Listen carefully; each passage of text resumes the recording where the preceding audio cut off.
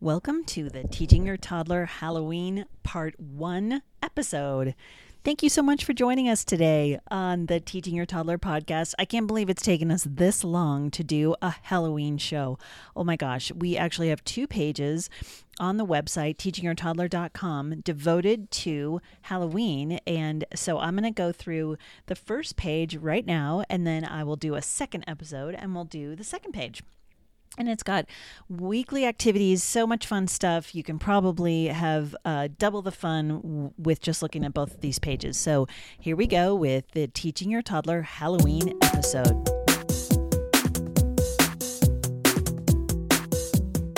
Welcome to the Teaching Your Toddler Show with Mary Jo Tinlin. Each show we talk about fun activities to do with your little one, including a craft, a letter of the week, Spanish words, songs, games, and even a snack for each weekly theme. Here is your hostess, Mary Jo Tinlin. So first of all, we'll start out with Halloween. It can be a little bit scary for some people, but it can also be so much fun. I would say just always be careful about what your little people see.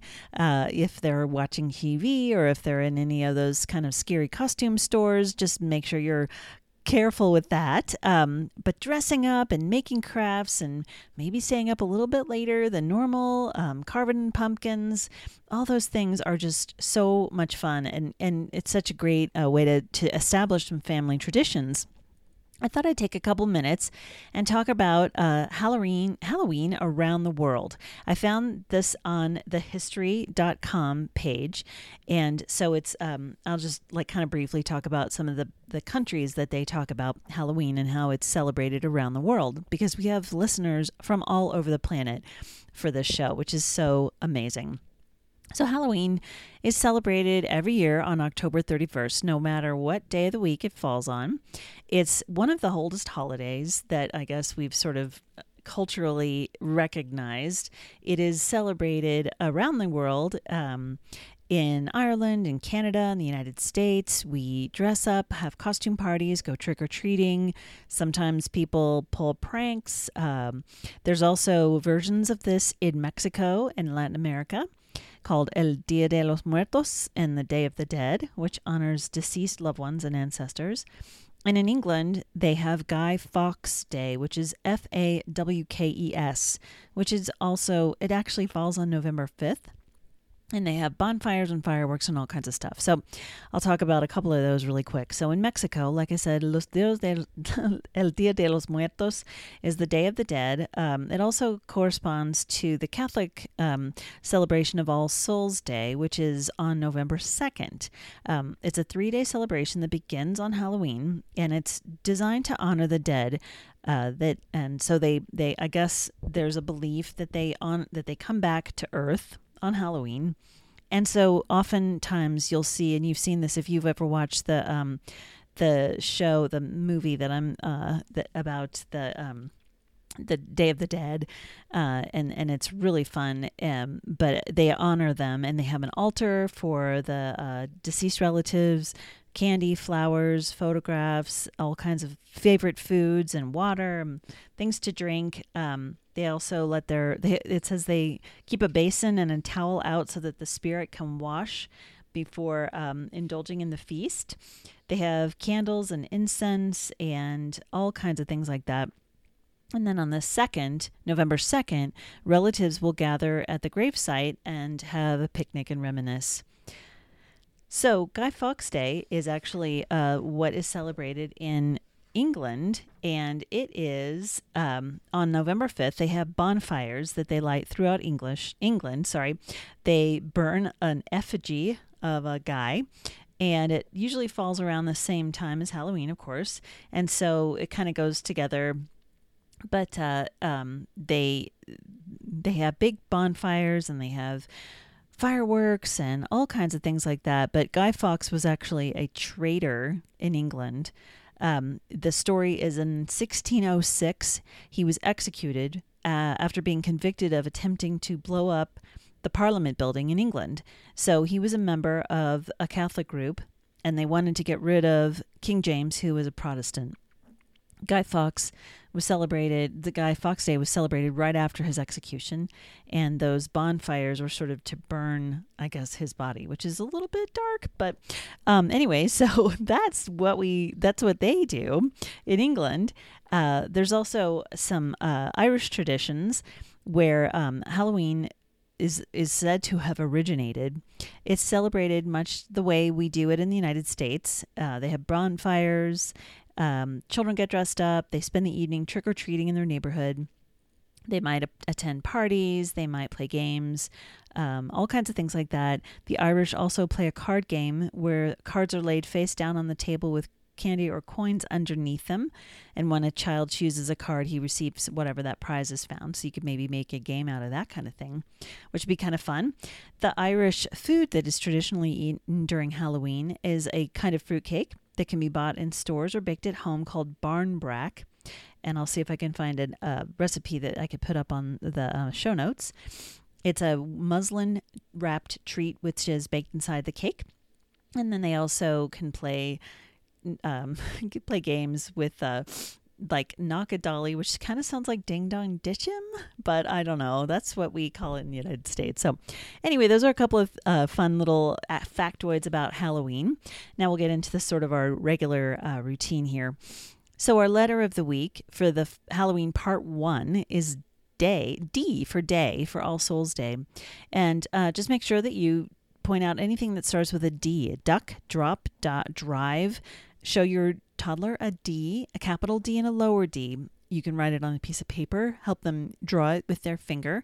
If you're at the sandbox or, in the soap bubbles in the bathtub, they can write on that too. So have them practice that letter D. The number of the week is 3. And so you show your child 3 things, 3 candies, 3 socks, whatever. Count to 3, write 3 on a piece of paper. Show your child 3 things at a time. And I always say this on the show, but whenever you're counting, even if you're only counting to the number 3, 1, 2, 3, they're starting to understand that there's a pattern in counting. And so make sure that you are always counting, so that because that is the foundation of math for them. The song of the week is 5 Little Pumpkins. It's really cute. It's a song I heard when my older kids were in preschool, and it's kind of a little bit of an earworm. Sorry about that, but it's really great. And it also helps the kids count to 5. So I hope you enjoy that. The link is in the show notes for that little song. Also, the story of the week is actually a list of Halloween books. If you go to the library right now, I guarantee you, if it's close to Halloween, you will be able to find all kinds of great books. And even if it's not close to Halloween, they're always going to have great sections of those in your library. So check out that list. If you don't want to buy the books yourselves, you could actually go grab those at the library or your favorite bookseller. The snack of the week I put on the show notes is roasted pumpkin seeds. This is a tradition that our family has done every year for all the years that I can remember. It's from a book called Halloween Treats by Donata Magapinto. And I have a link to the book there. I don't know if it's still in print, but it's a great book. And then you just use the pumpkin seeds that you grab from when you're carving your pumpkins and toss them with some oil. I like coconut oil specifically, and use salt to taste. And then you preheat your oven to 350 degrees Fahrenheit. Rinse the seeds. Try to get any of that stringy, gross stuff out. Transfer them to a large bowl and coat them with the whatever oil you're using and salt or whatever seasoning you're using, because you can use whatever kind of seasoning that you want. And then you spread them onto a baking sheet on a single layer and bake them until they're crisp, which it kind of depends on where you are, but usually it's between 12 and 15 minutes. Also depends on how wet they are. If you can wait and let them dry out, that's better, but you don't have to.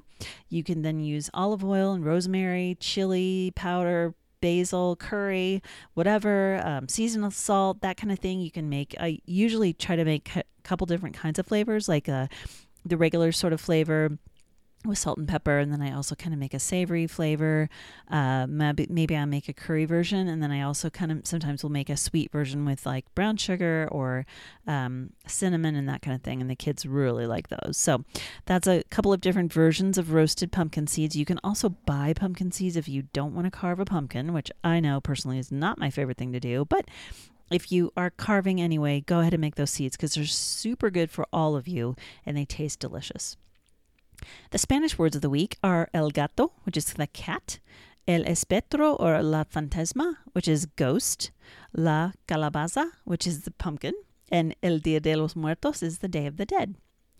Do it myself. So this one, we always try to have a do it myself, which is where you are going to help the kids do things on their own instead of doing them for them. And it's a great way to help build self-esteem, build some independence, give them confidence.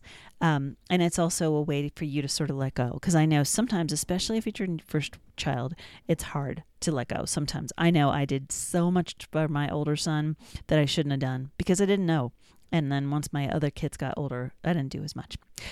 Anyway, so our do-it-ourself this week is pumpkin scooping. Okay, so it's gross. I know. It's so disgusting. And some kids won't touch it. I've had, some of our kids were great with it. And we had one kid that absolutely hated it. And so Dad usually ended up scooping his pumpkin because he just didn't like touching it and he didn't like to get messy like that. But some kids love it. So just whatever they're comfortable with, make sure that whatever you're giving them is not sharp. What you might do is sort of like you could cut the guts out of the sides and then sort of let them scoop it out with a big spoon if they're okay with it. You can help them sort the seeds if they're too little.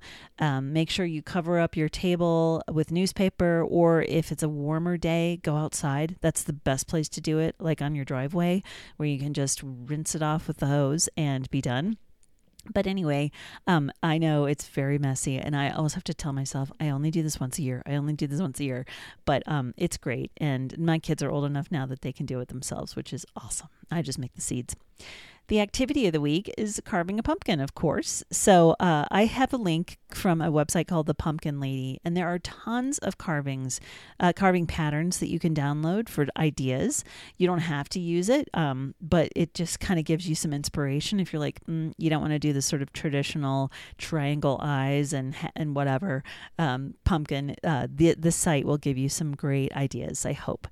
And maybe for your child too. The other thing you can do is if you don't want to carve the pumpkin, just let them draw. Use some markers. The only thing is if it gets wet, if you're going to have weather on Halloween, it might ruin the pumpkin. But just let them draw on it, and you don't have to cut it open. It's less messy, but it's also fun.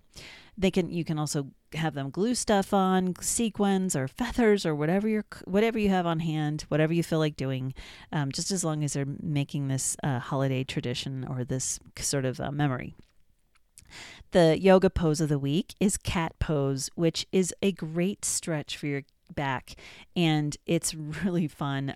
It's basically just looking like a cat and sort of stretching your back up and down, and you can see the video that I have from the yoga video on the website. And finally, sign language, which I can never do on a podcast, but I hope you'll check it out. There's the sign for cat and for Halloween. So I always say this, but sign language is a fantastic way for your kid, if they are pre-verbal, to learn how to communicate without getting frustrated. So I hope that these are great ideas for you. I hope you enjoy them. And I also hope that you will listen to the second episode with even more fun Halloween ideas. So happy Halloween. Have a great time. I hope that you'll give us some feedback on Facebook, Teaching Your Toddler page on Facebook, or also on Twitter at Teaching Toddler. Please tweet us. Please post on Facebook. Let us know how much fun you have. Give some pictures. I also have an Instagram, Teaching Your Toddler, and so please find us there and let us have some insight into your celebration this year too. So have fun. Give your toddler a hug and tell them how much you love them. Keep teaching, and we will see you next time. Thanks so much. Thank you for joining us for the Teaching Your Toddler Show with Mary Jo Tinlin. We hope you had some fun and you got some great ideas for the week. please subscribe to the podcast, like us on Facebook, and visit the website for all the links we discussed at www.teachingyourtoddler.com. This has been the Teaching Your Toddler Show with Mary Jo Tinlin. Until next time, keep teaching.